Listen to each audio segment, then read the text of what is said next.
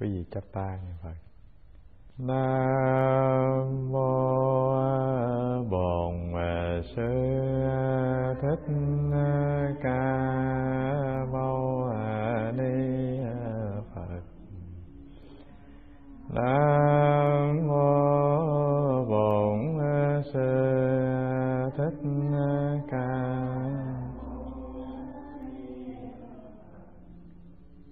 Nam mô Bổn Sư Thích Ca Mâu Ni Phật.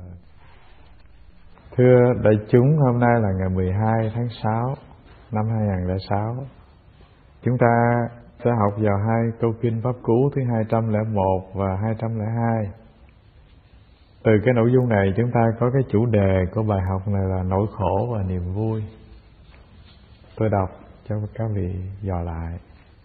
Thắng lợi sinh thù oán, thất bại chịu khổ đau, bỏ sau mọi thắng bại, sống an bình tịnh đạt. Đó là câu Pháp Cú thứ 201. Câu 202 là lửa nào sánh lửa tham, ác nào bằng si hận, khổ nào bằng khổ quẩn, vui nào bằng niết bàn. Và chúng ta có một đại ý của hai câu Pháp Cú này là: đệ tử Đức Phật hãy biết loại bỏ nỗi khổ và an trú trong niềm vui chân thật. Khởi nguyên của câu kinh Pháp Cú này là thế này.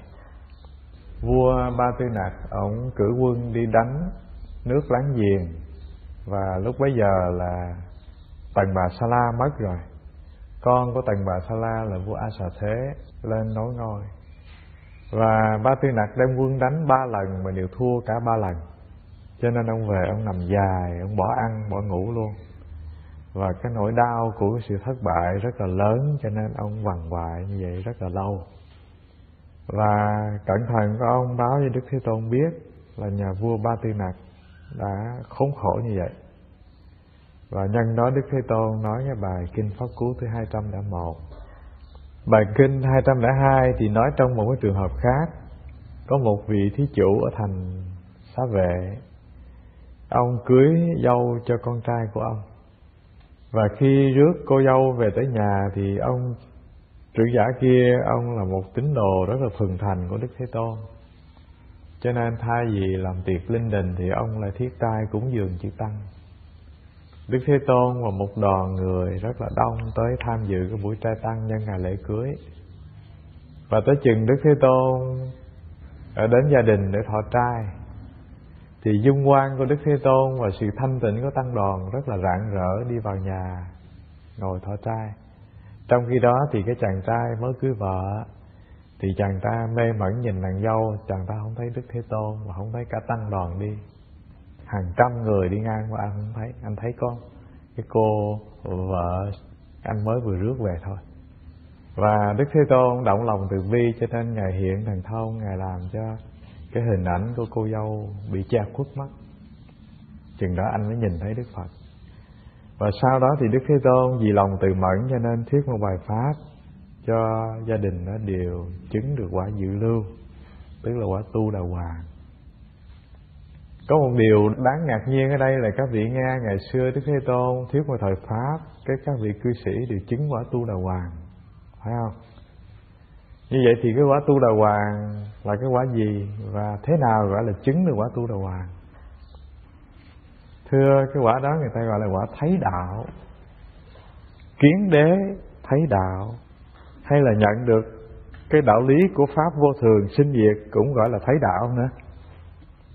Hay gọi là đắc được pháp nhãn tịnh, đắc được con mắt pháp trong sạch, gọi là chứng quả tu đà hoàng. Mình giải thích cái này một chút rồi chúng ta đi vào cái bài học này. Thời Đức Thế Tôn tại tiền chư tỳ kheo thì thường chứng cái quả A-la-hán. Nhưng mà sau một thời pháp thì các vị cư sĩ thường chứng quả tu đà hoàng. Quả thứ hai là tư đà hàm, quả thứ ba là A-na-hàm, quả thứ tư là A-la-hán. Và ngày xưa khi Đức Phật tại tiền thì cái quả vị này có khi trong một thời thuyết pháp của Đức Phật có hàng hà sa số cư sĩ được chứng nghiệm cái quả vị này. Đây là quả vị nhập lưu, Trung Hoa dịch là nhập lưu hoặc là dự lưu. Và mình dẫn những cái trường hợp chứng cái quả này để cho các vị thấy là cái quả vị mà Đức Thế Tôn thuyết pháp mà cư sĩ ngộ đạo và bắt đầu đi vào cái con đường thánh, khởi phát cái niềm tin rất là sâu xa với Tam Bảo, không phải khó khăn lắm. Nhập lưu nghĩa là luyện cuộc đời mình vào cái dòng chảy để đi ra cái biển thánh, gọi là nhập lưu. Dự lưu nó có nghĩa là tham dự vào, cũng có nghĩa là đi vào. Tức là khi mình bước xuống cái dòng sông này thì nước dòng sông sẽ đẩy mình chỉ có một việc là trôi vào biển thánh mà thôi, gọi là nhập lưu hay là dự lưu. Đó là cái tên của quả vị ban đầu. Và rất là nhiều đệ tử cư sĩ của Đức Thế Tôn ngày xưa đã chứng nghiệm được cái quả vị này. Ví dụ như lần đầu tiên Đức Phật về thăm Tịnh Phạn Vương, Ngài thuyết pháp cho vua cha nghe.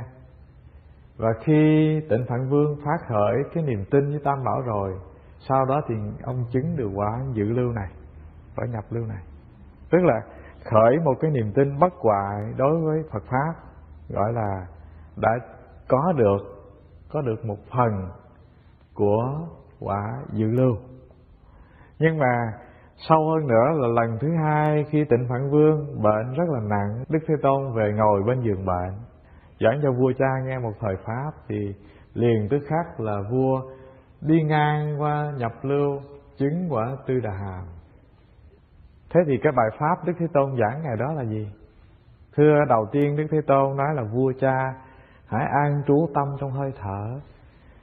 Bệ hạ hãy hít vào, biết là mình đang hít vào, thở ra, biết là mình đang thở ra. Sau nhiều lần thực tập hơi thở với Đức Phật như thế, thì Đức Thế Tôn chỉ ra một điều là Đức vua hãy nhận diện một điều là thân này không phải là tôi, cảm thọ này không phải là tôi, suy nghĩ này không phải là tôi. Tôi không có lệ thuộc vào thân này, tôi không lệ thuộc vào cái bệnh, mà tôi là cái sự sống rất là mênh mông, chứ không phải là hạn cuộc trong hình hài này.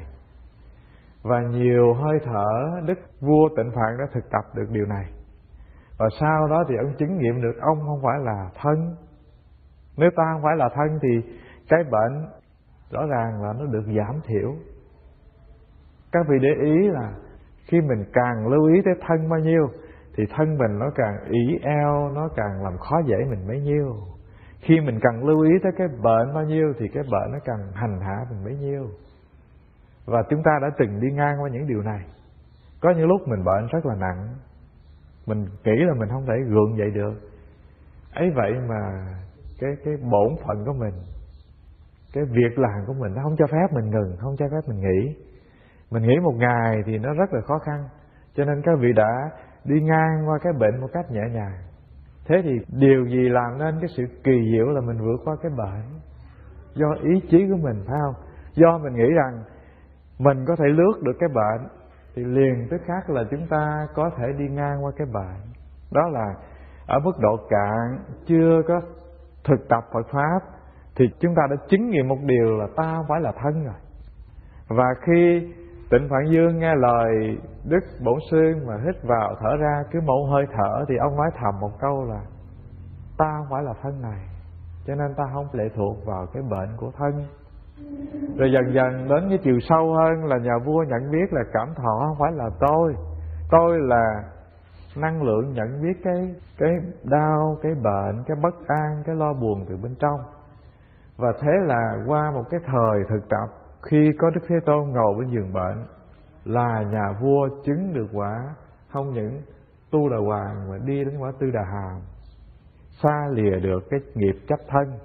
Cho nên ta có thể nói một lời giản dị thế này: khi anh nhận chân được thân không phải là anh, cảm thọ không phải là anh, những cái suy tư này không phải là anh, mà anh là cái năng lực nhận biết tiềm phục từ bên trong, có khả năng nhận biết vui, buồn, sầu khổ, bất an. Thể nhận được cái trạng thái vô niệm của tự tâm thì gọi đó là người đang đi vào dòng thánh, đang thả trôi cuộc đời mình vào dòng thánh, chứng nghiệm được niết bàn. Điều này rất là rõ ràng. Và trong truyền thống Thiền tông thì người ta gọi cái từ này là gì? Kiến tánh khởi tu. Thiền sư ngày xưa có khi ông đi lang thang suốt từ đạo tràng này tới đạo tràng khác, nhờ các bậc thiện tri thức chỉ cho để quay lại nhận ra cái gì là không sinh không diệt nơi chính mình, nhận ra được gọi là người thấy được tánh. Mà nếu mình chưa nhận ra được cái tự tính không sinh không diệt của mình tu thì rất là cực nhọc, mình dụng công rất là cực nhọc, và cái hiệu quả, cái sự thành công nó không là bao nhiêu cả. Trái lại, khi mình quay về mình nhận được cái tự tính không sinh không diệt của chính mình, tức là cái tâm Phật bản nhiên của mình, thì từ đó mình chỉ cần an trú được trong cái tâm Phật bản nhiên thì dần dần mình chảy vào dòng thánh thôi. Cho nên gọi là dự vào dòng thánh, gọi là nhập lưu, hay gọi là tu đà hoàng là như thế. Và từ cái thấy tánh này khởi tu, thưa, đó là ta đã đi ngang qua cái đoạn đường rất là dài. Và từ đây chỉ mỗi có một việc là thả trôi cuộc đời mình đi vào dòng thánh thôi. Giống như cái căn nhà dù có rộng mênh mông, nhưng các vị đã mở được cánh cửa thì các vị đã ở bên trong nhà. Cũng thế, mở được cánh cửa này rất là quan trọng. Có khi mình tu ngàn kiếp nhưng mà mình chưa có được cái cơ duyên tốt lành chỉ cho mình nhận là hình hài này vốn là vô thường sinh diệt, cảm thọ này vốn là vô thường sinh diệt, suy nghĩ này vốn là cái sở hữu của ta, mà ta là cái năng lực nhận biết vô niệm từ bên trong, vô sinh và bất diệt. Mình chưa có cơ hội mở con mắt đó, cho nên mở được con mắt đó có khi nó không phải là chuyện giản dị. Người mà cái nghiệp thức họ rất là nặng, không có cơ hội nghe điều này. Rồi cái người mà họ cố chấp thân này là tôi, vui buồn là tôi, tài sản chung quanh là tôi, đây là người thân của tôi, thì cái kiến chấp nặng nề đó nó cũng không có mở được cái con mắt tuệ giác để có thể nhận ra cái điều gì thâm sâu hơn hình hài của quẩn này. Do vậy, cái chuyện kiến tánh khởi tu này, thưa đại chúng, không phải là giản dị một sớm một chiều mà ta có thể nhận ra được cái điều này. Rất là quan trọng. Nó là cái cánh cửa mở vào cái kho tàng mầu nhiệm của thập phương ba đời chư Phật. Nó là cánh cửa mầu nhiệm, mở được nó, tức là mình mở được vào cái không gian của tự tâm mình, mở vào cái kho tàng Phật của chính mình. Và từ đây chỉ có một con đường là chúng ta làm thế nào trong mọi phút mọi giây của đời sống mình quay trở lại cái vùng trời này thôi. Đó là cái bước đầu rất là quan trọng. Mà ngày xưa Đức Thế Tôn có khi một thời Pháp thì Ngài làm cho rất là nhiều vị cư sĩ chứng được quả vị Tu Đà Hoàng là như vậy. Mình nghe nói Tu Đà Hoàng mà tưởng chừng ghê gớm, chứ thực tế là chỉ cần các vị quay về nhận ra và có niềm tin với cái tự tâm Phật chân thật của các vị thì gọi đó là người đi vào quả vị thánh, thả trôi cuộc đời mình trải vào dòng thánh là như vậy. Đó là điều thứ nhất mình chia sẻ để các vị lưu ý. Cái điều đầu tiên chúng ta đi vào cái câu kinh pháp cú thứ nhất, đó là sống an bình giữa thắng và bại. Nó có những cái nguyên tắc không thể loại trừ được trong cuộc đời, là thắng thì sinh kiêu ngạo, rồi sinh thêm cái gì nữa? Lo âu, và kèm thêm cái nỗi bất an nữa. Cái điều thứ hai là bại thì sinh thù hận, buồn phiền. Bại thì sinh thù hận, buồn tủi và khổ đau. Cái điều này rất là dễ thấy trong cuộc đời này. Giản dị như là các vị mà nhìn tivi nó chiếu cái chương trình bóng đá hôm nay đó, thấy những cái đội nào mà nó thắng thì các vị thấy rạng rỡ niềm vui, và tưởng chừng như họ đi trên tuốt trên nửa đường mây. Và đội nào mà nó lỡ bại thì có khi nó không dám về nước nữa. Gặp những quốc gia đam mê bóng đá thì thưa đại chúng giống như là Ba Tây ở quê hương của bóng đá, có thể cho phép thua mọi thứ, nhưng mà trên cái lĩnh vực bóng đá thì không được quyền thua. Nó là danh dự của một quốc gia. Cho nên cái áp lực về thắng bại đè rất là nặng trên tâm thức của những người cầu thủ đất nước kia. Mình nói cái chuyện trò chơi thôi, thưa có nghĩa gì đâu. Đó là cái chuyện vui, và đầu tiên người ta thiết lập ra cái nền bóng đá là để làm gì? Để đem đến cái sự hòa bình, niềm vui và cái sự cảm thông. Đúng ra nó là một cái gạch nối để đem đến cái niềm vui và hòa bình cho nhiều quốc gia. Ấy vậy mà bây giờ bóng đá nó trở thành một cái nơi tranh chấp rất là nặng nề. Rồi tự thân của những người cầu thủ hay là những người huấn luyện viên, các vị thấy là họ mà thua là lòng của họ như lửa cháy, mà họ thắng thì dĩ nhiên là cái bản chất con người kiêu ngạo này không thể loại trừ được rồi. Đó là trong cái lĩnh vực chơi thường thôi.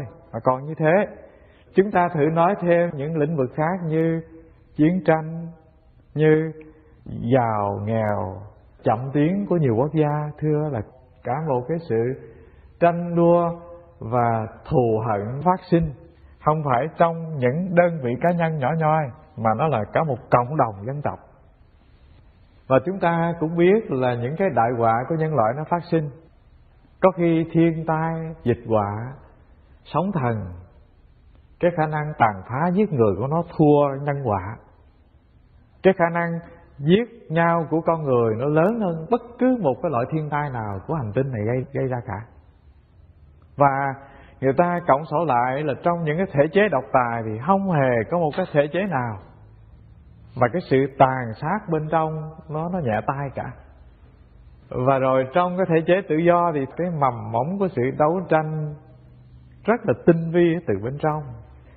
Trên hành tinh này không hề có một cái chủ nghĩa nào, có một quốc gia nào, một thể chế chính trị nào mà không có cái đấu tranh và thanh toán bên trong nghiêm trọng cả. Có những cái nó phô bày ta biết được, có những cái nó thầm lặng bên trong ta không biết, thế thôi. Cho nên hai cái điều này là cái vấn đề muôn thuở của con người có mặt trên hành tinh này.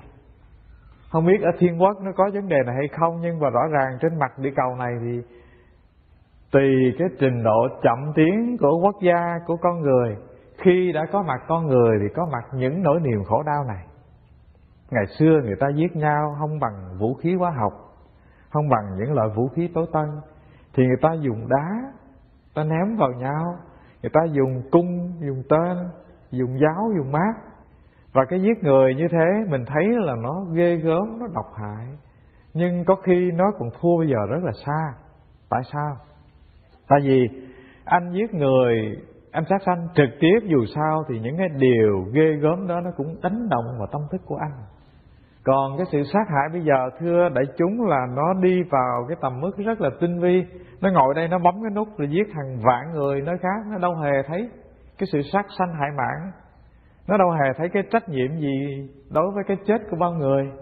Cho nên nó đi vào cái chiều hướng tinh vi hơn và nó tàn phá nặng nề hơn. Rồi thêm một tầng nữa là thế này, trong cái lĩnh vực thù hận của nhân gian, về ý thức hệ, về chính trị, về nỗi niềm hận thù, thưa có khi nó còn thấp hơn cái sự thù hận của tôn giáo một bậc. Tại sao? Tại vì tôn giáo có khả năng là nó đầu độc tâm thức con người nặng nề hơn các cái lĩnh vực về ý thức hệ chính trị rất là nhiều. Anh giết người mà anh được bảo chứng là anh giết không có tội. Rõ ràng là điều này nó đã xảy ra trên mặt hành tinh của chúng ta. Và hiện tại cái mầm hoạn họa đau thương chúng ta đang gánh là nó do cái sự kỳ thị của tôn giáo, của những va chạm của các nền văn minh lớn trên hành tinh này gây nên thôi. Đó là điều rất là rõ ràng. Cho nên tóm lại một điều thế này, đời sống chúng ta từ bên ngoài hoàn cảnh cho tới bên trong tâm hồn, khi tâm thức còn có cái sự thắng và bại, bỉ và thử, anh và tôi, lòng chưa có làm được cho hòa bình, tức khắc là đời sống chúng ta vẫn còn nổi chìm trong cái khổ mà thôi. Hòa bình ở bên ngoài có thể lập được, thế nhưng mà không hề có cái hòa bình nào mà không bị phá vỡ bằng chiến tranh cả. Dù người ta có ký kết bao nhiêu cái hiệp ước về hòa bình, nhưng mà rồi không sớm thì muộn hiệp ước kia cũng bị xâm phạm, cũng bị phá hủy. Duy nhất chỉ có một cái hiệp ước có thể bền bỉ được, và từ cái hiệp ước căn bản đó nó làm được cái hòa bình cho đời sống chúng ta, cho gia đình, cho xã hội. Đó là hiệp ước hòa bình từ bên trong trái tim ta. Khi bên trong ta có cái hòa bình, tức khắc là dù ta đang ở trong cái hoàn cảnh dầu sôi lửa bỏng của chiến tranh, ta vẫn là người hòa bình. Đó là điều rất là rõ ràng. Cho nên các vị lưu ý là cái tâm hơn thua, thắng bại còn, thì điều thứ nhất, nếu may mắn anh thắng được thì tất yếu một điều là cái cảm thọ về kiêu ngạo nó phát sinh. Và sau cái kiêu ngạo là cái tâm hành lo âu nó là phát sinh tiếp. Và hai cái này nó cùng tạo thành cái nỗi bất an cho tâm thức chúng ta. Một cái anh chàng mà anh đá banh giỏi vào mùa bóng đá năm này, anh ôm được cái cúp vàng về là anh bắt đầu lo lắng, không biết mình giữ được nó lần thứ hai hay không. Chắc chắn là như vậy. Mình nhìn một chút chuyện của cuộc sống đời thường về cái vui buồn của cuộc chơi thôi, thì các vị thấy là niềm đau nỗi khổ của sự thắng và bại này nó lớn vô cùng đối với đời sống con người. Và cái điều thứ ba chúng ta chia sẻ vấn đề này, đó là đệ tử của Đức Thế Tôn, ta phải vượt thoát những nỗi khổ, niềm đau của sự oán thù, của kiêu căng nè, thù hận nè. Mình mà học giáo lý của đạo Phật cạn á, thì mình vượt thoát nỗi khổ, niềm đau, kiêu căng, thù hận cạn. Mà mình học giáo lý đạo Phật thâm sâu á, thì mình vượt thoát được niềm đau, nỗi khổ, kiêu căng, thù hận sâu. Có những cái nó mọc gốc mọc rễ trong tâm thức của mình rất là lớn. Có những cái mà mình chỉ loại trừ nhẹ nhẹ thì nó tiêu mất rồi.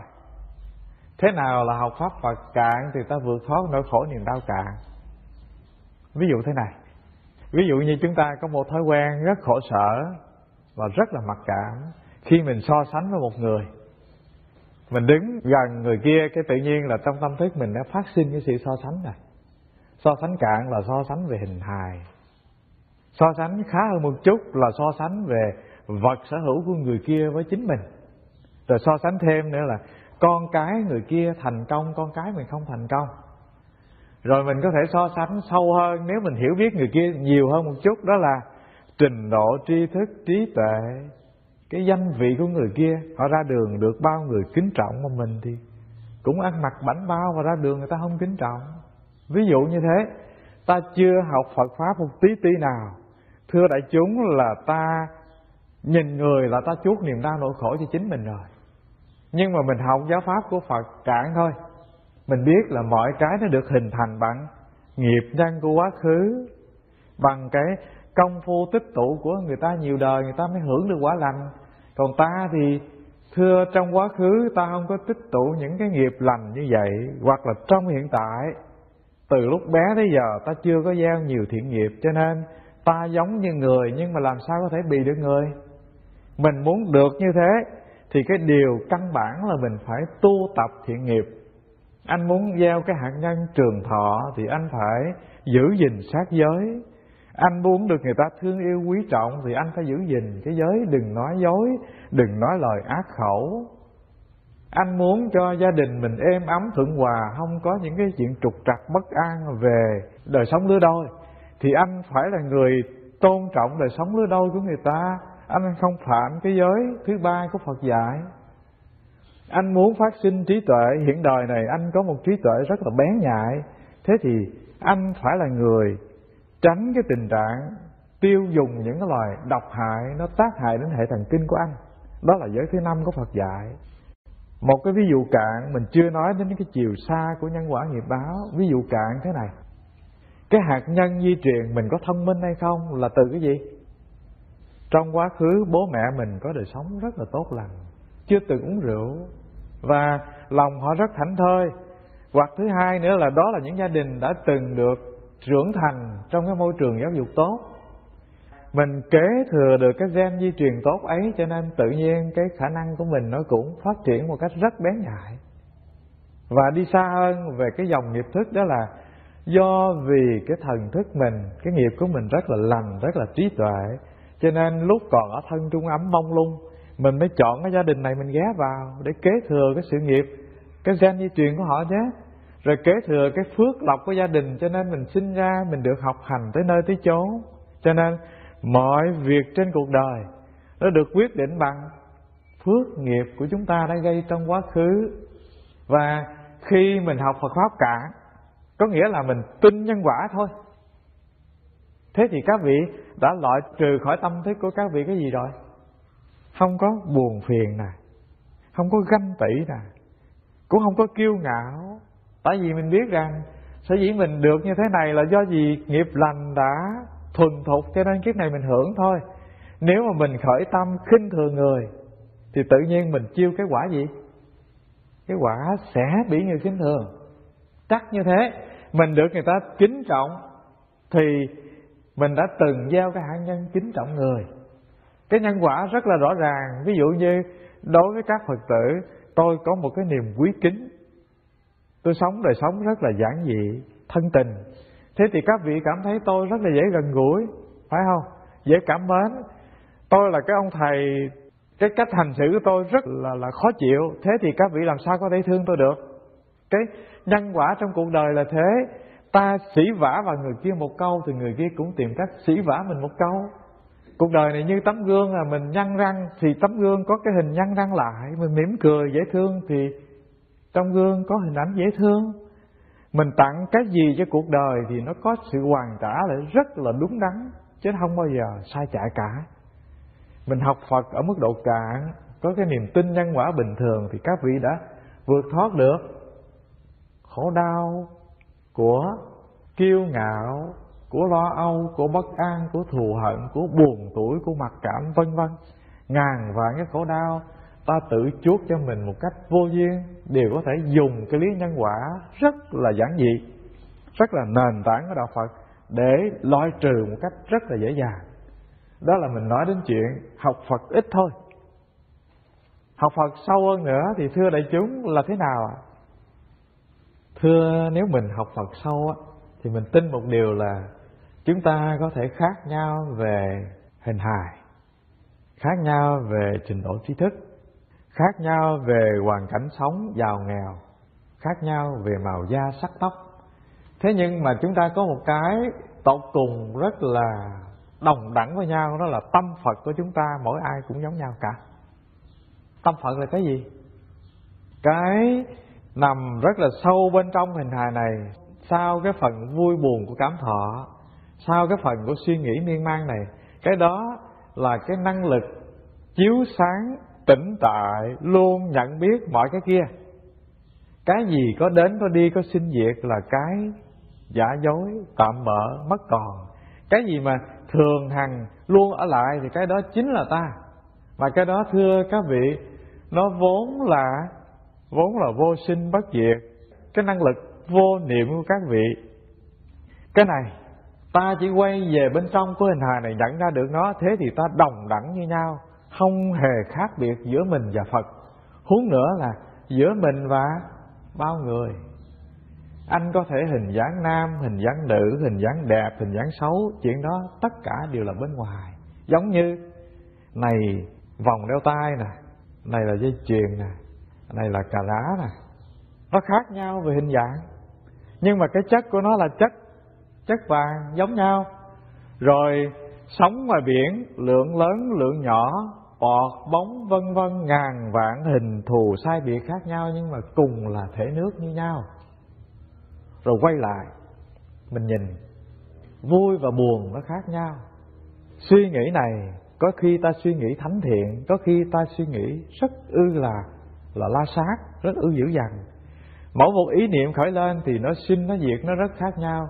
Nhưng mà có một cái không hề thay đổi, không hề có hình dạng sắc màu gì cả, là cái nhận biết những ý niệm. Thưa, không hề khác. Nếu các vị có một chút kinh nghiệm quay lại thì các vị thấy điều này rất là rõ. Vui và buồn khởi lên, một là ta mất, ta bị nổi chìm trong vui buồn. Hai, ta là người nhận biết cái vui buồn. Suy nghĩ này nó sinh diệt từng tràng. Một là ta thấy mình biến mất trong những tràng suy nghĩ.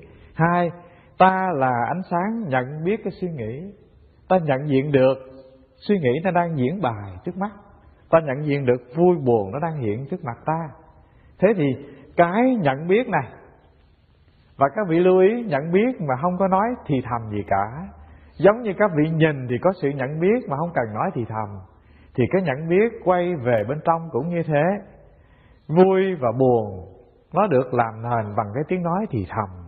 Tiếng nói thì thầm thì sinh và diệt, nhưng mà cái sự nhận biết tiếng nói thì thầm thì nó không sinh và diệt. Cái này vốn lặng lẽ, vô ngôn, rõ ràng, tỉnh sáng. Nó là cái tâm Phật chiếu sáng cho chúng ta. Và cái này thì thưa đại chúng, không hề có thấp, có cao, có xanh, có vàng, có đỏ, có trắng, có vui, có buồn, có địa ngục, có thiên đường gì cả. Nó là cái siêu việt tất cả những cặp đối đãi của nhân gian.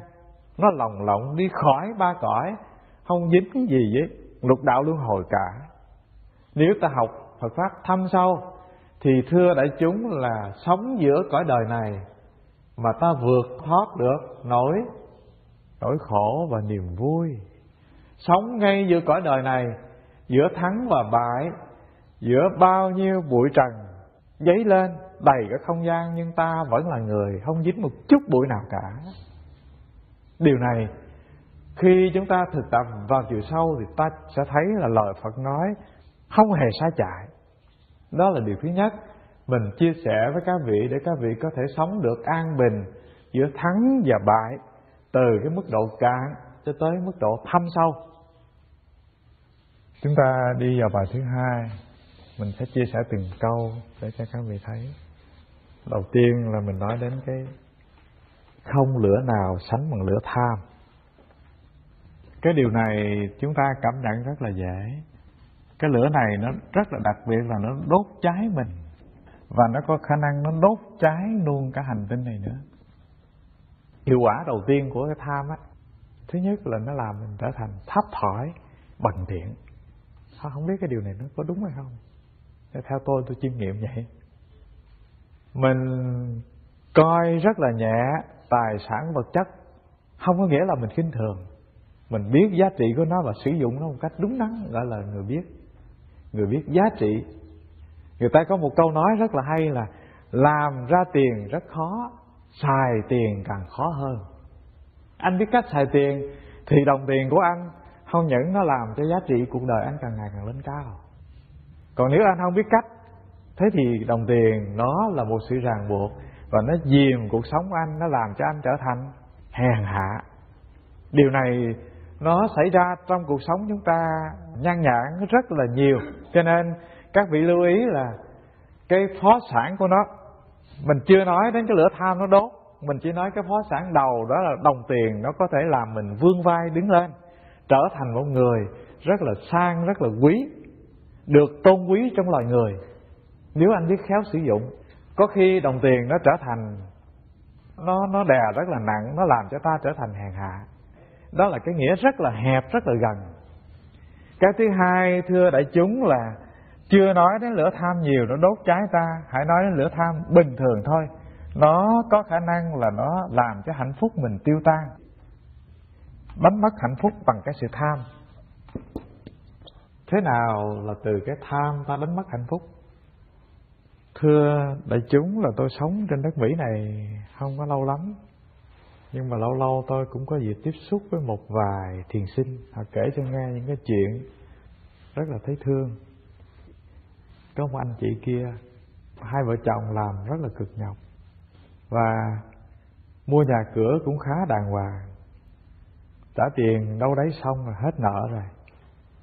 Cái thấy bạn bè sao họ cũng cùng một trang lưới với mình, họ làm thì lương tiền chẳng là bao nhiêu, mà họ có cái nhà rất là đẹp ở khu rất là sang trọng. Cái hai ông bà bạn nhau, thôi mình bán cái nhà này mua cái nhà kia, mình bỏ thêm vô ít nữa, lương tiền của mình có khả năng là mình trả chừng 5-10 năm gì đó thì hết. Cái họ bán cái nhà, họ mua cái nhà kia. Và cái điều khó khăn nhất trên đất nước này là cái công ăn việc làm của chúng ta nó không có cái gì chắc chắn 100% cả. Và khi mua cái nhà xong rồi á, thì cái số tiền mình bán ra, ví dụ như 700.000, mua nhà kia đẹp hơn, lớn hơn, cái chỗ sang trọng hơn, cho nên phải bỏ vô tới 300.000 nữa. Thứ nhất là nhà mới, cho nên tiền thuế nó cao hơn.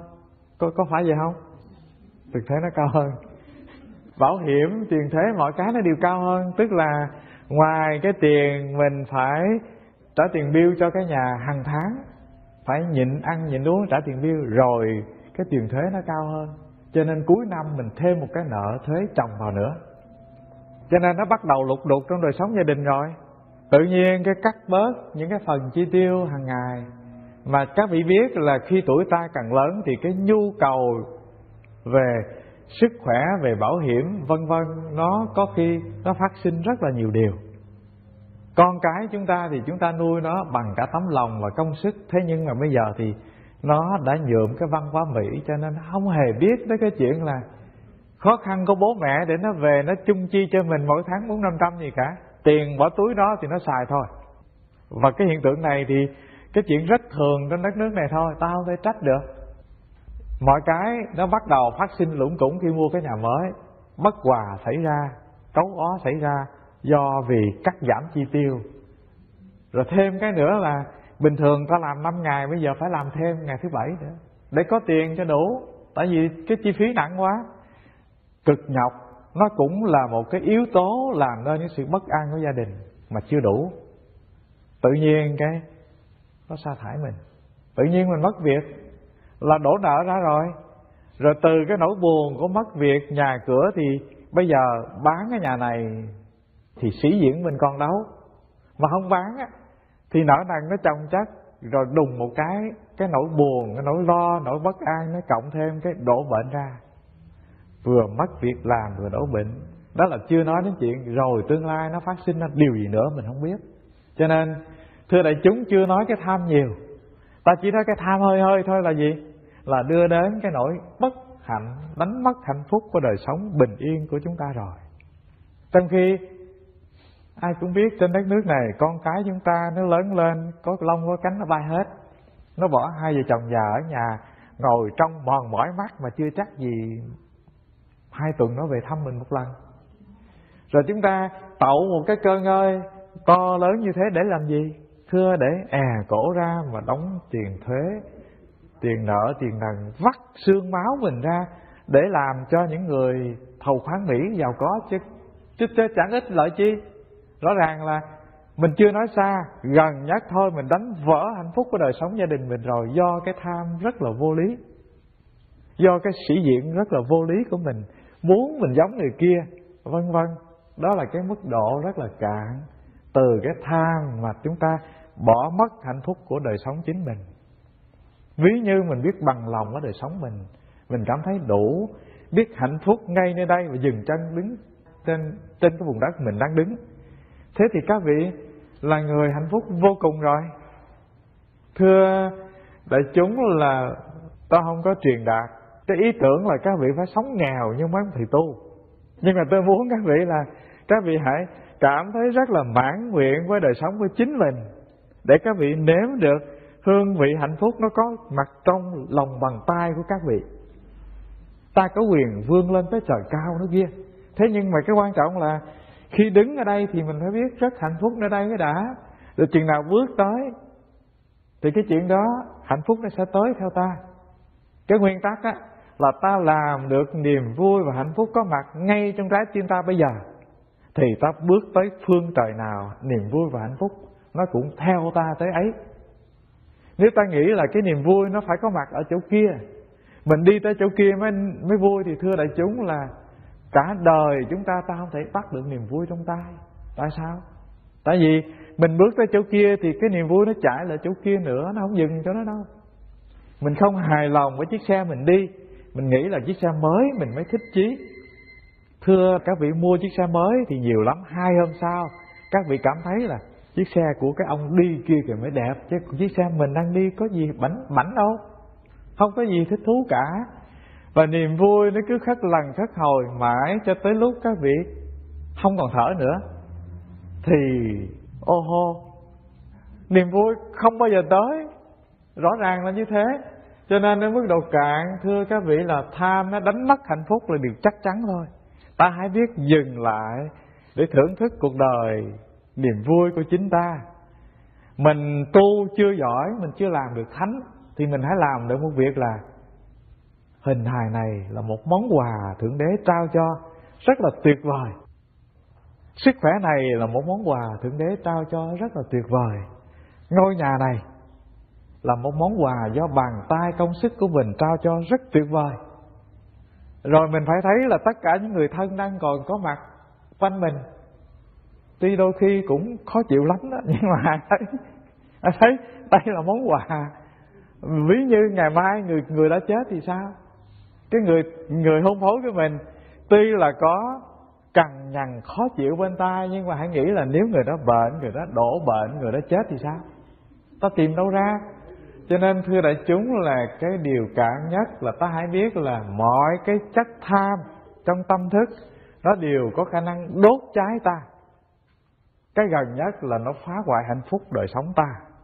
Gần hơn nữa là nếu mình không khéo sử dụng những cái vật chất bên ngoài thì nó làm cho mình trở thành thấp thỏi hèn hạ hơn.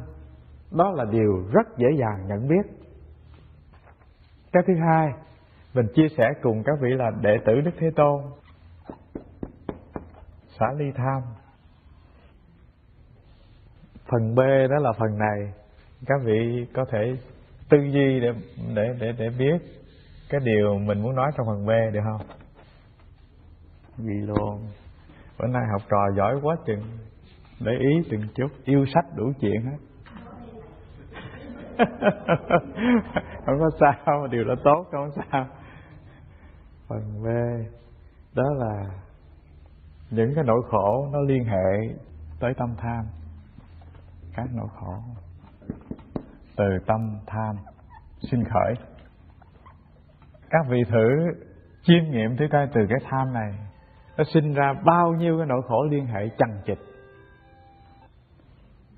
Thưa đại chúng, là khi cái tâm tham nó có mặt thì các vị để ý là nó không phải một cái tham không, nó tàn phá ta đâu, mà nó thêm cái gì nữa? Thêm cái giận nè, thêm cái tức nè, thêm cái ganh tị nè, và thêm cái nỗi bất an nữa. Đó là mình liệt kê chút xíu thôi. Cái gì mình tham muốn vô cùng mà không được thì mình giận. Có cái thông tin ở Việt Nam, có anh chàng đó, ảnh thương cô nàng quá chừng, mà cô nàng thì lớn tuổi hơn ảnh và không thương ảnh, cho nên một hôm ảnh hẹn ra ảnh đánh cô nàng chết mất. Chuyện đó nó xảy ra rất là thường. Người ta thương mà không thể thủ đắc được cái sở hữu của mình thương thì họ sinh hận. Có phải vậy không? Từ thương bước tới hận nó rất là gần, rất là dễ. Cho nên từ tham sinh ra giận, sinh ra tức. Và từ cái tham này chúng ta cũng dễ phát sinh cái tâm hành ganh tị nữa. Mình mong muốn cái chuyện nó vô cùng không được, người kia sống lững thững chơi và họ thành đạt, rất là dễ cái chuyện mình mơ ước khó khăn. Và khi mình thấy cái sự thành công của người kia, mình dễ phát sinh cái tâm ganh tị. Cho nên từ cái căn bản của tham phát sinh rất là nhiều tâm hành tiêu cực. Đó là điều thứ nhất. Điều thứ hai, ta hỏi nhỏ nhau là khi có cái tâm hành giận, tức, ganh tị, bất an nó ở trong đây, thế thì mình vui hay là mình khổ? Khi các vị có cái buồn ai, các vị nghe lòng các vị nặng trĩu. Khi các vị thấy ai mà các vị ghét, tức là cái không gian của nhà dù mênh mông cũng thấy hẹp vô cùng. Rõ ràng là ta tự đào hố chôn cuộc đời mình khi ta có cái ý niệm tham rất là mạnh trong tâm thức của ta. Ta tự đọa đài mình, dìm cuộc đời mình cho mình khổ lụy thôi. Cho nên một cái tâm tham sinh khởi thì nó liên hệ rất nhiều tâm hành khác. Mà tâm hành nào có mặt trong ta, nó cũng là những tác nhân rất là tiêu cực, nó tàn phá cuộc đời ta. Đó là điều thứ hai. Điều thứ ba là người đệ tử Đức Thế Tôn thì cái việc nên làm và phải làm đó là xả ly cái tâm tham. Thưa, mình phân biệt tham nó khác với ước vọng. Nó khác với cái niềm mơ ước một chút. Mơ ước hay ước vọng hay khát vọng, nó được phát sinh trên cái nền tảng của thiện ý, mong muốn vươn cuộc đời mình lên. Còn tham thì nó đặt trên cái nền tảng của sự ham muốn tiêu cực. Hai cái này nó có khác một chút xíu như thế. Ước vọng hay khát vọng người ta gọi một cái từ khác, đó là lý tưởng. Còn tham đắm thì thưa nó được đặt nằm trên cái nền tảng không phải lý tưởng, mà cái nền tảng của sự đam mê. Và nếu mà mình nhìn sâu hơn cái gốc của đam mê thì nó có mặt từ vô minh. Và nhìn sâu hơn cái gốc lý tưởng này nó có mặt từ trí tuệ. Nó khác nhau ở cái nền rất là sâu như thế. Và xả ly tham không có nghĩa là mình không còn mơ ước một điều gì. Không phải như thế. Xả ly tham có nghĩa là mình làm cho bên trong của cái chất, bên trong của trái tim mình nó có hai cái chất liệu. Một là trí tuệ, hai là từ bi. Và khi có trí tuệ từ bi rồi thì thưa đại chúng là cái khát vọng, cái lý tưởng, cái đam mê hay là cái mơ ước của các vị nó đi về cái hướng rất là tích cực. Một là nó đem cuộc đời của chúng ta lên cao. Thứ hai là nó có khả năng nó giúp được người xung quanh bằng cái việc làm rất là thiện của các vị. Từ cái nền tảng trí tuệ và từ bi này nó hình thành tất cả những cái chất liệu bên sau. Thì dù cái chất liệu đó nhìn bên ngoài hình thức nó không khác tham là mấy, nhưng mà bên trong thì thưa đại chúng, nó không hề dìm chúng ta vào những cái tâm hành như giận, như tức, như ganh tị, nhỏ nhoi, buồn phiền gì cả. Tôi chia sẻ như vậy có đủ dễ hiểu chưa? Các vị có thấy dễ hiểu không? Ví dụ thế này, ví dụ như từ chất liệu của trí tuệ và thương yêu, mình mong muốn được làm ông thị trưởng của thành phố Garden Road hay là thành phố quận Cam vậy đi. Nhìn bên ngoài thì mình cũng không khác gì với những người họ có cái đam mê quyền lực là mấy. Nhưng mà bên trong của mình, cái chất thúc đẩy mình phải làm đó là gì? Mình thấy là cộng đồng người Việt phát triển rất là lớn. Có những cái rất là thua thiệt đối với người Mỹ, không có ai nâng đỡ cả. Cho nên mình quyết lòng là phải làm cho được thị trưởng của thành phố đó. Để làm gì? Để đem tới cái sự công bằng nhiều hơn một chút, giúp đỡ cộng đồng người Việt nhiều hơn một chút. Thì cùng một cái hiện tượng thấy như tham nhưng mà bên trong nó rất là khác. Đó là điều thứ nhất. Ta nên nhớ đệ tử Phật xả ly tham không có nghĩa là mình buông trôi cuộc đời, mình chìm trong cái vũng lầy của khổ đau, buồn phiền. Mà mình phải biết lái cuộc đời mình càng ngày càng đi vào cái hướng thăng hoa. Đó là cái ý thứ nhất của xả ly tham. Ý thứ hai, thưa các vị, chỉ cần mình tu tập cái hạnh tri túc thôi thì tức khắc là các vị làm cho niềm vui có mặt ngay nơi đời sống của các vị liền. Ta có quyền mơ ước ngày mai thế nọ thế kia, nhưng mà trước khi cái ngày mai nó đến, ta hãy biết làm một việc là ta hãy biết làm một việc rất là thông minh. Đó là hưởng lấy hạnh phúc đang có mặt trên đôi chân của ta, trong bàn tay của ta, trong đôi mắt của ta, trong hình hài này, trong tâm thức này, trong tình cảm này và trong mọi cái điều kiện sở hữu mình đang có. Đó là cái cách sống người Phật tử. Đó là điều thứ nhất. Thứ hai, không ác nào bằng si và hận. Cái điều đầu tiên các vị lưu ý là cái chất si này nó là căn nguyên của mọi tội ác trên nhân gian á. Cái điều thứ hai là cái sức tàn phá của si và hận. Si nó có nghĩa là tối tâm, không có trí tuệ. Nó cũng có nghĩa là rất là cố chấp, tâm thức không có chịu mở ra để đón nhận ánh sáng, cũng gọi là si nữa. Và trong cái ngôn ngữ nhà chùa họ hay dùng cái chữ si này để chỉ cho mấy cái tên đệ tử mà nó hồi xưa tôi có đến thăm một cái ni viện. Tôi thấy ni sư trụ trì đó có tới 5-7 cô đệ tử vậy. Tôi hỏi tánh tình của từng đứa thì cái vị ni sư trụ trì nói: thưa thầy, chị 2, chị 3, chị 4 đều dễ thương, còn chị 1 á, tức là đệ tử lớn thì chị này còn chịu thua thôi. Hỏi chứ sao vậy? Nói: thưa thầy á, khi mà nó vui á thì nó làm thôi trổ trời ra nước được. Tức là cái việc chi nó cũng làm được, nó hầu hạ mình hết mình, nó chịu thương chịu khó, nó làm cực nhọc mấy cũng được. Nhưng mà khi nó nổi khùng nó lên rồi nó ngồi thù lù một đống, nói nó không nghe, đập nó cũng ngồi đó. Cũng nó si chi lạ thầy. Và từ đó tôi học được cái tiếng si. Si có nghĩa là Thưa đại chúng, si có nghĩa là đổ lì đó đó. Nói không nghe, dạch lỗ tai nói nó cũng không nghe. Ví dụ như mình có đốt nó cũng không thèm chạy nữa. Nó gọi là si rất là nặng. Cho nên cái từ si ở mức độ cạn đó là một con người bất chấp lẽ phải, không có mở được cái tuệ giác mình để đón nhận cái hay, cái phải, cái quấy của bao người.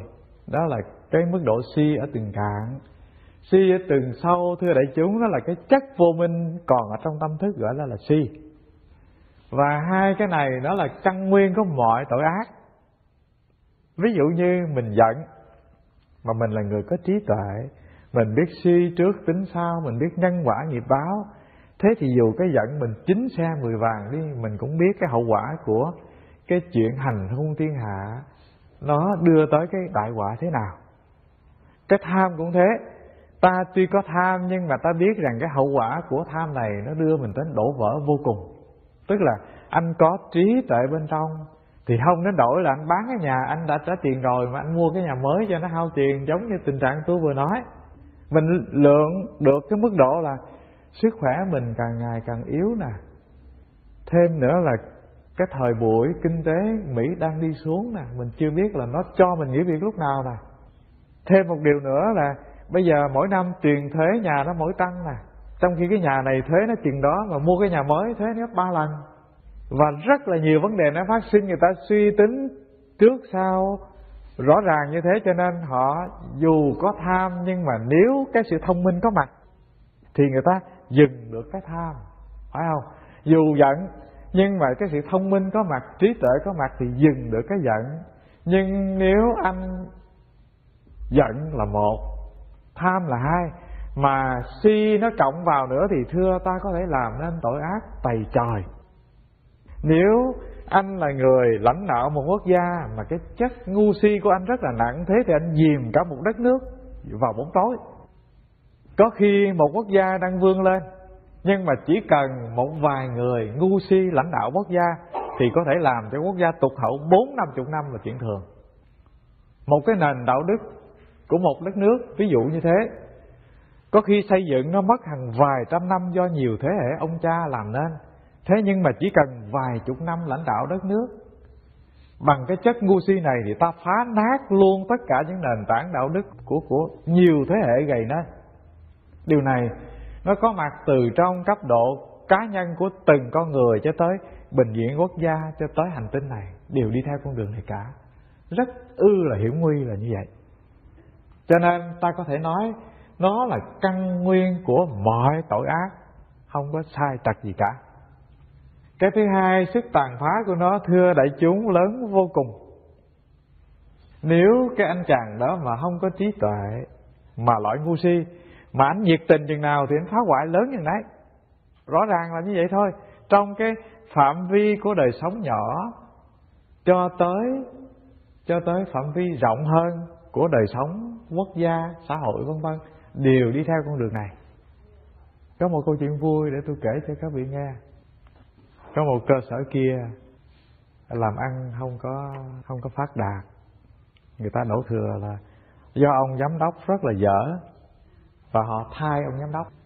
Và cái ông giám đốc mới ông tới ông vô bàn ông ngồi ông chơi uống trà, tới giờ ông đi về. Ông làm luôn cả một tháng vậy. Lâu lâu ông quét một vòng, ông coi hồ sơ này kia rồi thôi. Nhân viên ở trong cái hãng đó người ta đồn nhau, ta nói cái thằng cha giám đốc này nó tới, nó còn tệ mặt hơn cha giám đốc kia nữa. Thoải mái thì thôi, ai ưng làm thì làm, ai ưng về thì về. Nhưng mà sau một tháng nó bắt đầu anh mời hết nhân viên lại. Anh nói là trong một tháng qua tôi đã để ý, tôi thấy anh là người rất là mẫn cán, tôi có thể cất anh lên làm trưởng phòng cái khối này.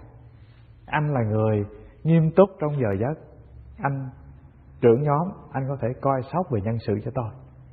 Anh quét một vòng hết. Và anh là những người không có trách nhiệm với công ăn việc làm, với sở. Tôi có thể cho anh nghỉ việc vào ngày mai. Cụp. Đâu rồi đấy. Một tháng sau cái cơ sở làm hoàn toàn như đổi mới. Và cuối tháng đó nhân viên người ta mới cùng họp lại và tổ chức một bữa tiệc liên hoan. Người ta hỏi thưa Tại sao ông có cái khả năng điều hành một cái cơ sở nó đang xuống cấp nghiêm trọng, mà ông chỉ cần 2 tháng ông có thể làm cho cơ sở này vươn vai đứng lên như mới vậy? Ông nói thưa, tôi đã học cái này tốn rất là nhiều xương máu rồi. Đó là lần đó tôi dời nhà, tôi mua cái nhà mới, tôi về, tôi thấy sau cây cỏ đó đứng sát sơ hết, tôi đem tôi bứng bỏ hết. Hóa ra tới mùa xuân thì đó là những cái loại hoa rất là quý, mà mùa đông thì nó rụng lá, mùa xuân nó mới mọc chứ. Mà tôi đâu có biết chuyện đó, cho nên tôi bứng tôi dục hết. Có những cái vào mùa xuân thì nó rực rỡ, nhưng mà mùa đông nó cho qua. Mình cứ tưởng cái cây này vào mùa xuân nó tốt, mình nuôi, hóa ra nó là đồ vô tích sự. Còn có những cái mùa xuân thì nó ra hoa, mà mùa đông thì nó lại trũi lá. Nghĩa là phải có cái quá trình mình phải nhìn thử và sàng lọc lại để biết cái nào là loại quý, cái nào loại không quý. Bằng anh cứ nhất lọt ngang bằng sổ thẳng thì tức là anh không những triệt tiêu những loài hoa quý, mà anh giết luôn những cái loài cây hữu dụng trong vườn anh. Cho nên cái kinh nghiệm xương máu này tôi đã học. Cho nên bây giờ thay vì vô cái tổ liền thì tôi hãy nhìn thử coi trong nhân viên của sở này ai là người thực sự có bản lĩnh, ai là người thực sự có trách nhiệm, ai là người thực sự có tài năng. Và thưa đại chúng, đó là một câu chuyện nó nói cho chúng ta biết là khi có chút trí tuệ thì ta mới có khả năng làm người, làm vườn tốt. Chứ đừng nói chi cái chuyện điều hành một quốc gia hay là xây dựng đời sống của một gia đình. Có phải vậy không? Cái chuyện làm bằng tay chân thôi mà anh còn phải vận dụng cái đầu thai. Huống nữa là cái chuyện dạy dỗ một con người, điều lý một quốc gia, làm đẹp cái nhà, hay là nuôi dạy con cái chúng ta.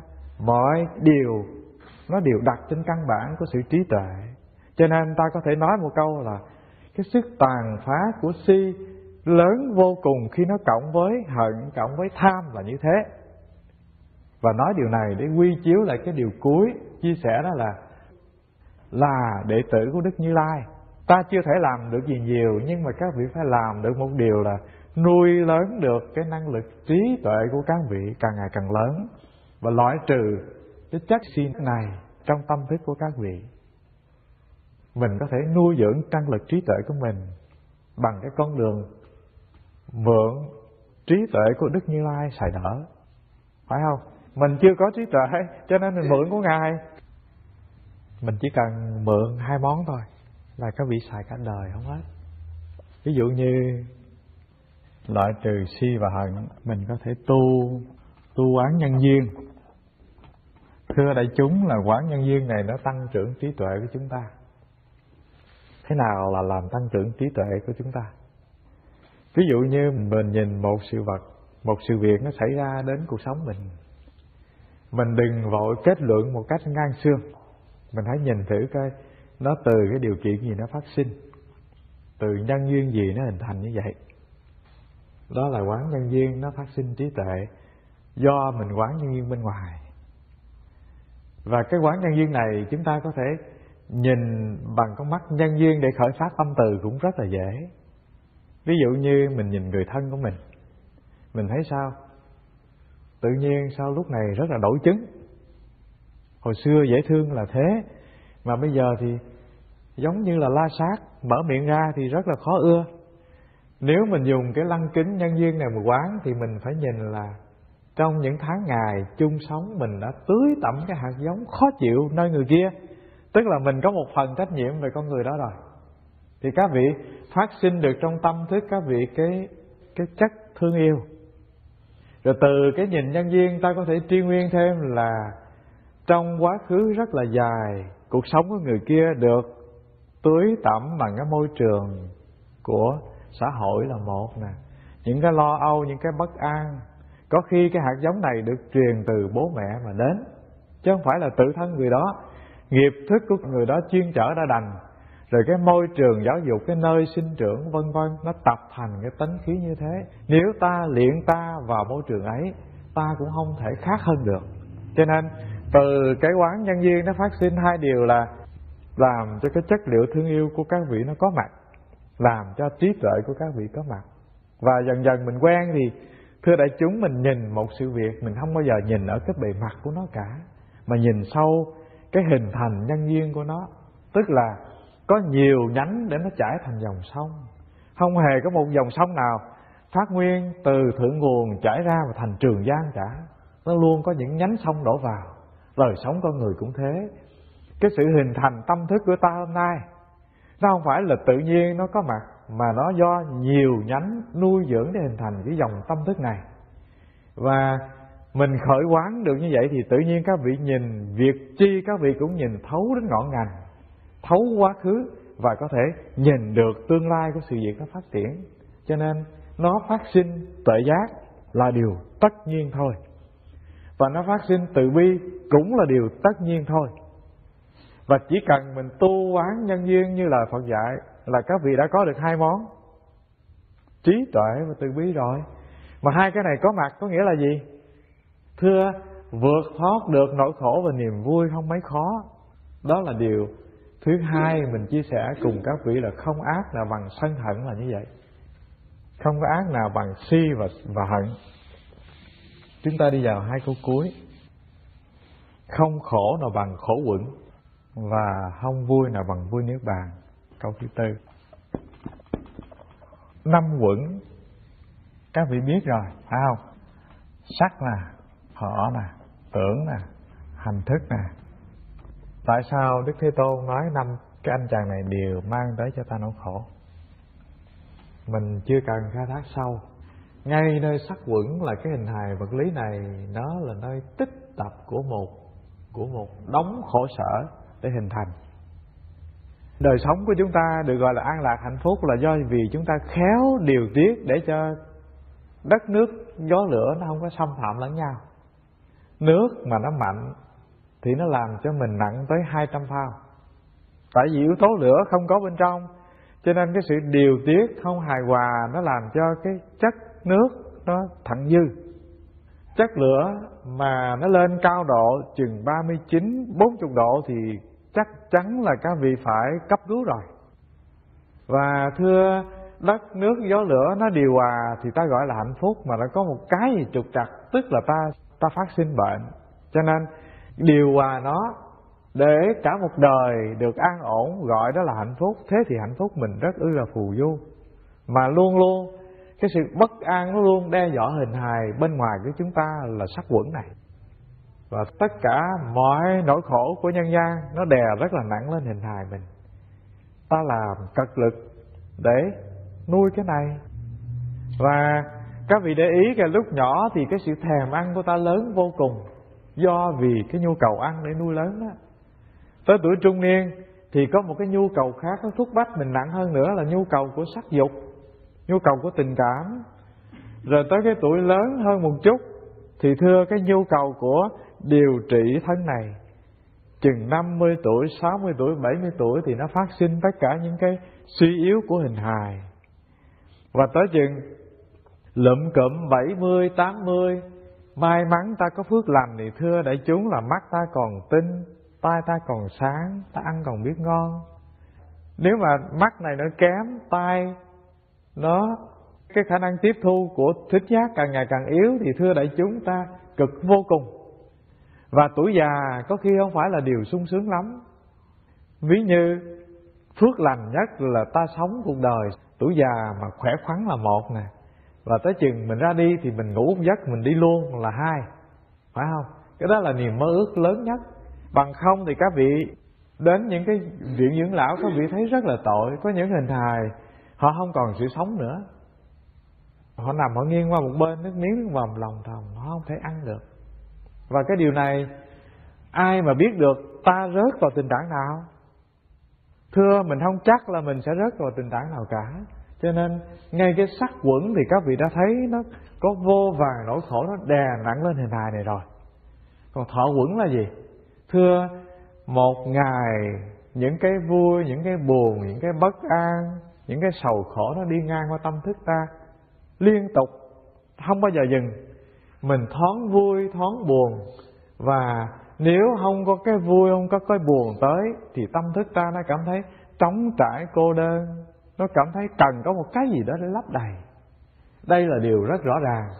Và mình chỉ cần đi ngang qua sắc và thọ thôi thì các vị thấy là không có nỗi khổ nào bằng cái nỗi khổ của 5 quẩn nó đè nặng lên hình hài này. Đức Thế Tôn gọi là ngũ thủ quẩn. Và mình thử nghĩ coi, các vị thiên họ sống ở cõi trời, họ không có hình hài vật lý như mình. Cái thân của họ là cái thân rất là nhẹ, cho nên họ ưa đi thì đi bằng ý niệm thôi. Họ khởi ý tôi đi tới chỗ kia thì liền biết khắc đi tới chỗ kia. Họ khởi ý là có y phục thì có y phục, khởi ý có thức ăn thì có thức ăn. Phước họ lớn hơn, cho nên cái cấu trúc hình hài của họ nó nhẹ hơn, nó thanh hơn. Nó không phải làm bằng sắc chất nặng nề với chúng ta. Và thiện nghiệp càng lên cao thì chúng ta không có phải là có tới 5 cái quẩn này. Thiện nghiệp càng lên cao á, thì đời sống ta vươn vai vượt khỏi cái nỗi khổ của 5 quẩn. Cho nên Đức Phật dạy không khổ nào bằng khổ của 5 quẩn là như vậy.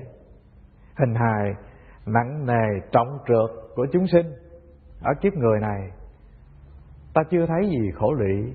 Nhưng mà ta thử nhìn những cái hình hài của những loài động vật thấp hơn ta thì các vị thấy nó, cái nỗi khổ của nó rất là lớn. Ví dụ như loài chó hay là bò, nó có những cái ngứa ngáy hình hài của nó làm sao nó giống như con người để có thể tự mình chăm sóc hình hài mình một cách dễ dàng như chúng ta đâu. Và rồi mình nhìn loài thấp, mình thấy rất là tội nghiệp cho những loài động vật thấp. Nhưng mà nếu chư thiên họ nhìn mình thì họ thấy mình còn tội nghiệp hơn những cái loài động vật thấp kia nữa.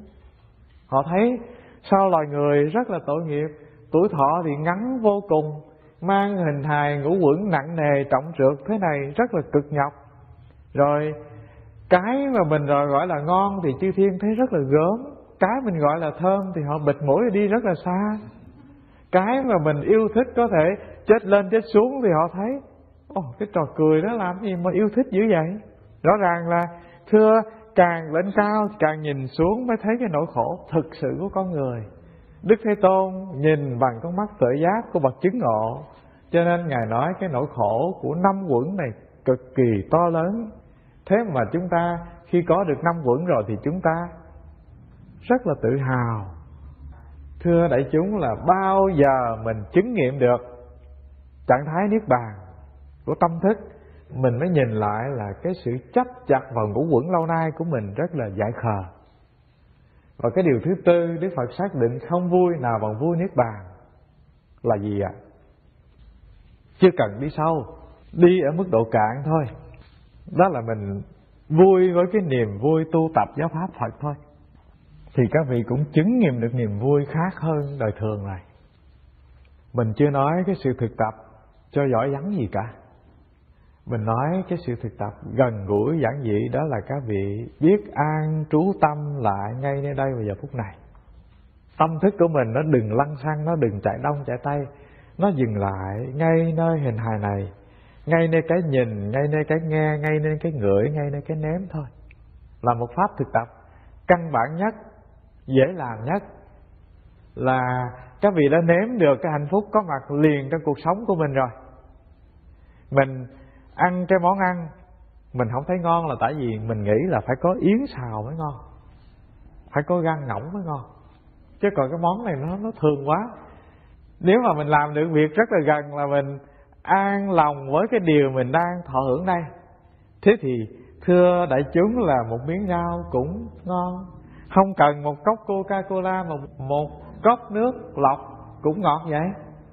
Khi đói thì thứ gì mà chẳng ngon. Khi buồn ngủ thì thưa các vị nằm ở đâu mà chẳng buồn ngủ, có phải vậy không? Khi ta mệt mỏi thì ta ngồi trên salon cũng sung sướng, và ta ngồi xoải chân dưới đất ta cũng hạnh phúc vậy. Nghĩa là cái hạnh phúc, cái niềm vui nó chỉ có mặt với cái nhu cầu thích đáng thì nó thành hạnh phúc. Không hề có cái gì được gọi là hạnh phúc hay niềm vui khi cái nhu cầu chưa đến với ta. Ta ăn đã no rồi mà họ bắt ta ăn những thức thật là ngon, thượng vị của nhà vua. Thưa, đó là một cực hình rất là tội cho ta chứ. Cho nên cái người tu Phật, cái điều cần làm và làm được đó là hãy chấp nhận những cái tiện nghi vật chất, tiện ích của đời sống mình đang có. Đó là một. Thứ hai là dừng tâm lại ngay nơi đây và giờ phút này, để hưởng tất cả những cái điều kiện mình đang có, cái phước lành mình đang thọ hưởng đây. Ta đứng trong bếp, ta nấu miếng ăn, ta sẽ dĩ bực bội là tại vì ta nghĩ là tại sao cái chỗ bếp này nó chật chội thế này. Ví như mà mình có thể hình dung lại được là cái năm xưa mình đã từng ngồi chụm từng cọng rạ vậy để nấu nồi cơm, thì tuyệt vời biết mấy khi mình đứng ở đây mình nấu cái bếp này chứ. Tôi từng kể cho các vị nghe là tôi có ông đệ tử, ông nấu cơm đó. Ông nấu xong một bữa ăn xuống tôi không nhìn ra ổng. Lọ nó dính từ đầu cho tới dưới chân luôn. Và nhất là những buổi khuya trời Đà Lạt mưa rất là lạnh.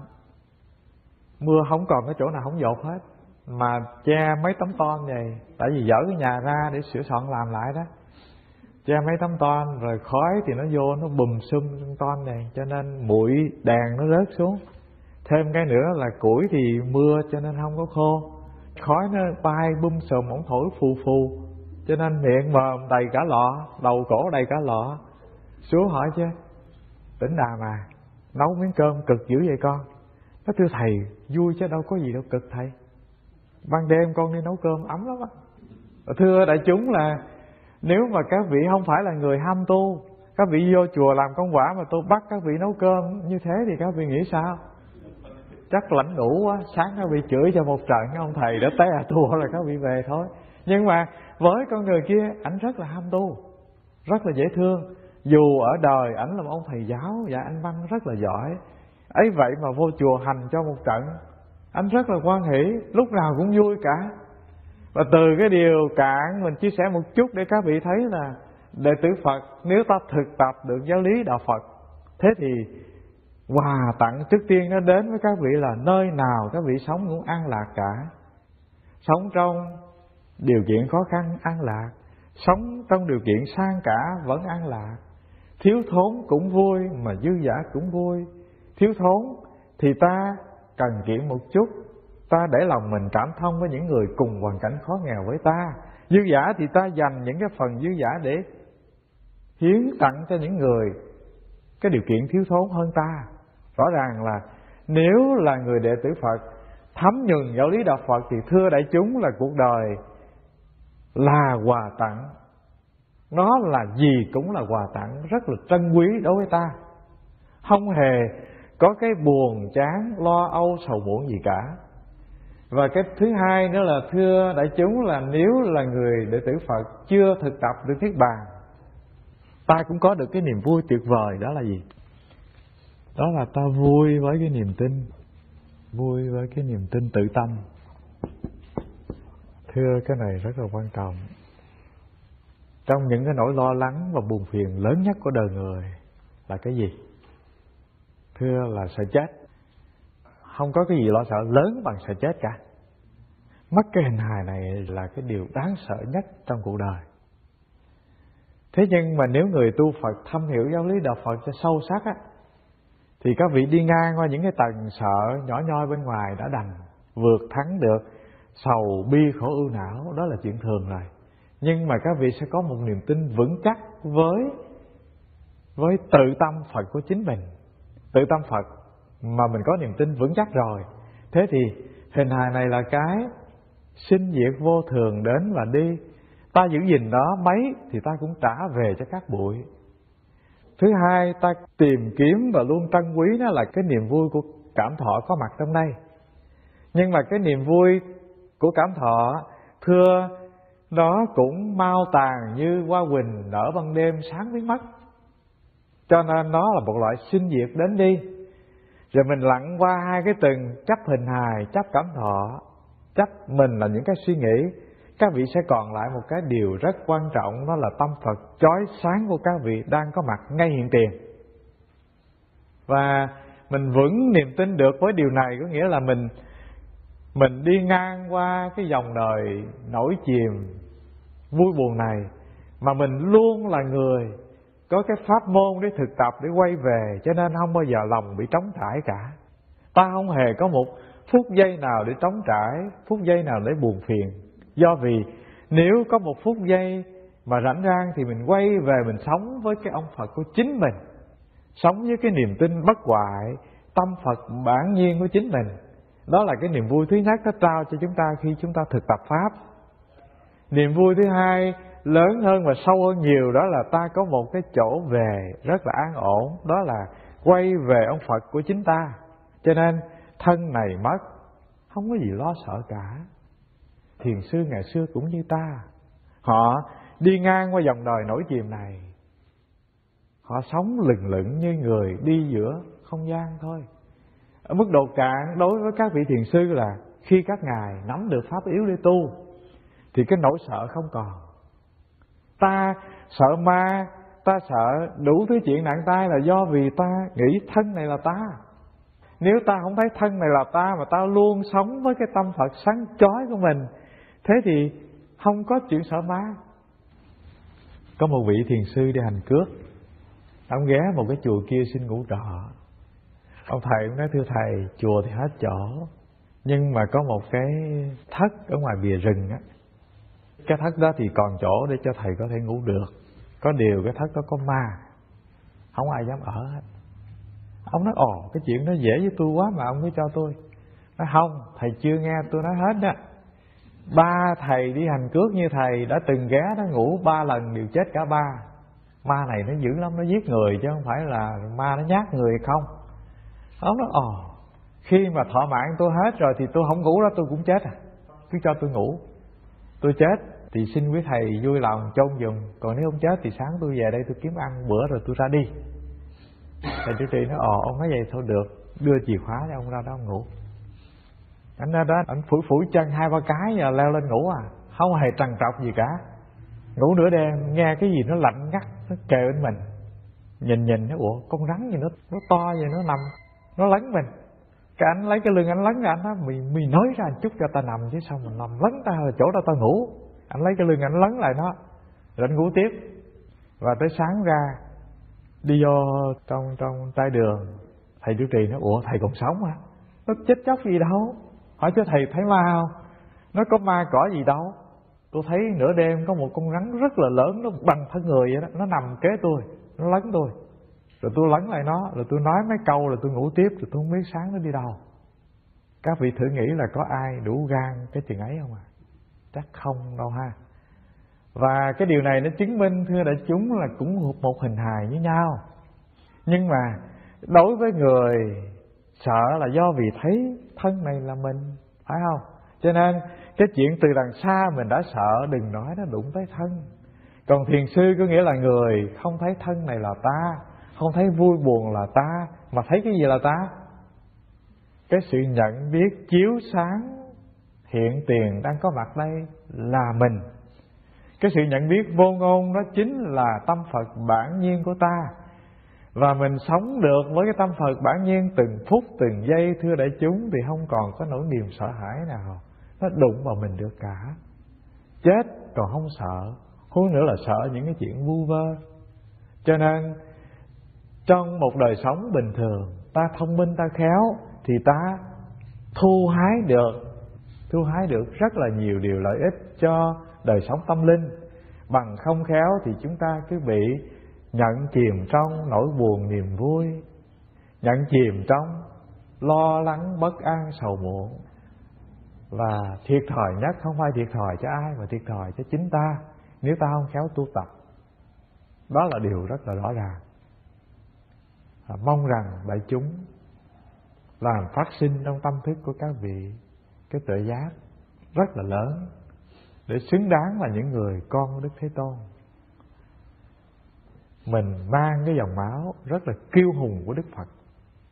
Đức Thế Tôn là bậc thiện thể, là khéo vượt ngang qua tất cả những cái vui buồn sầu khổ của cuộc đời. Ngài cũng vượt ngang qua sinh tử khổ đau. Chúng ta là những người con của Ngài, chưa thể vượt ngang sinh tử khổ đau thì phải vượt ngang được những cái lo buồn sầu khổ bất an mới xứng đáng danh nghĩa là đệ tử của Đức Phật. Và xin cảm ơn đại chúng dừng ở đây.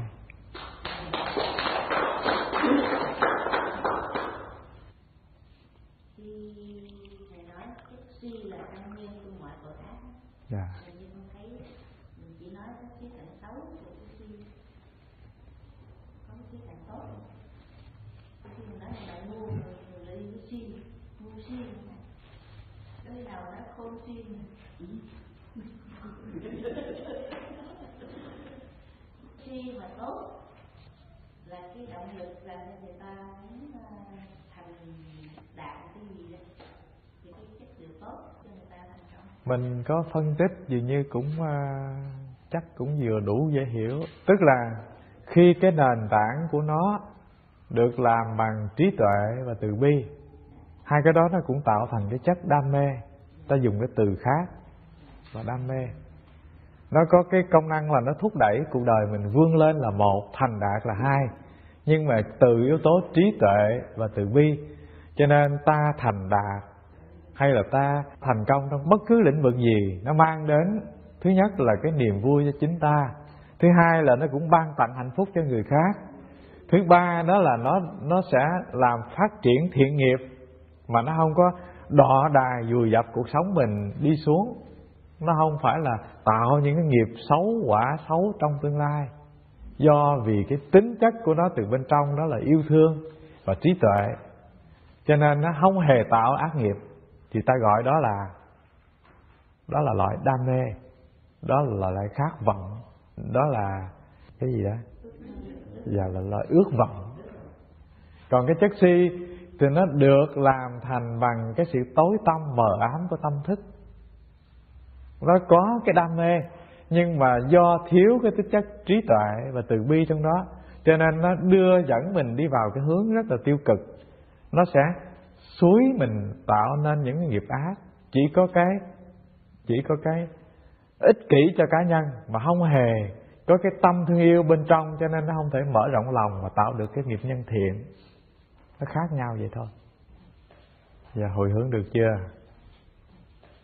Nguyện đem công đức này hướng về khắp tất cả đệ tử và chúng sanh đều trọn thành Phật đạo.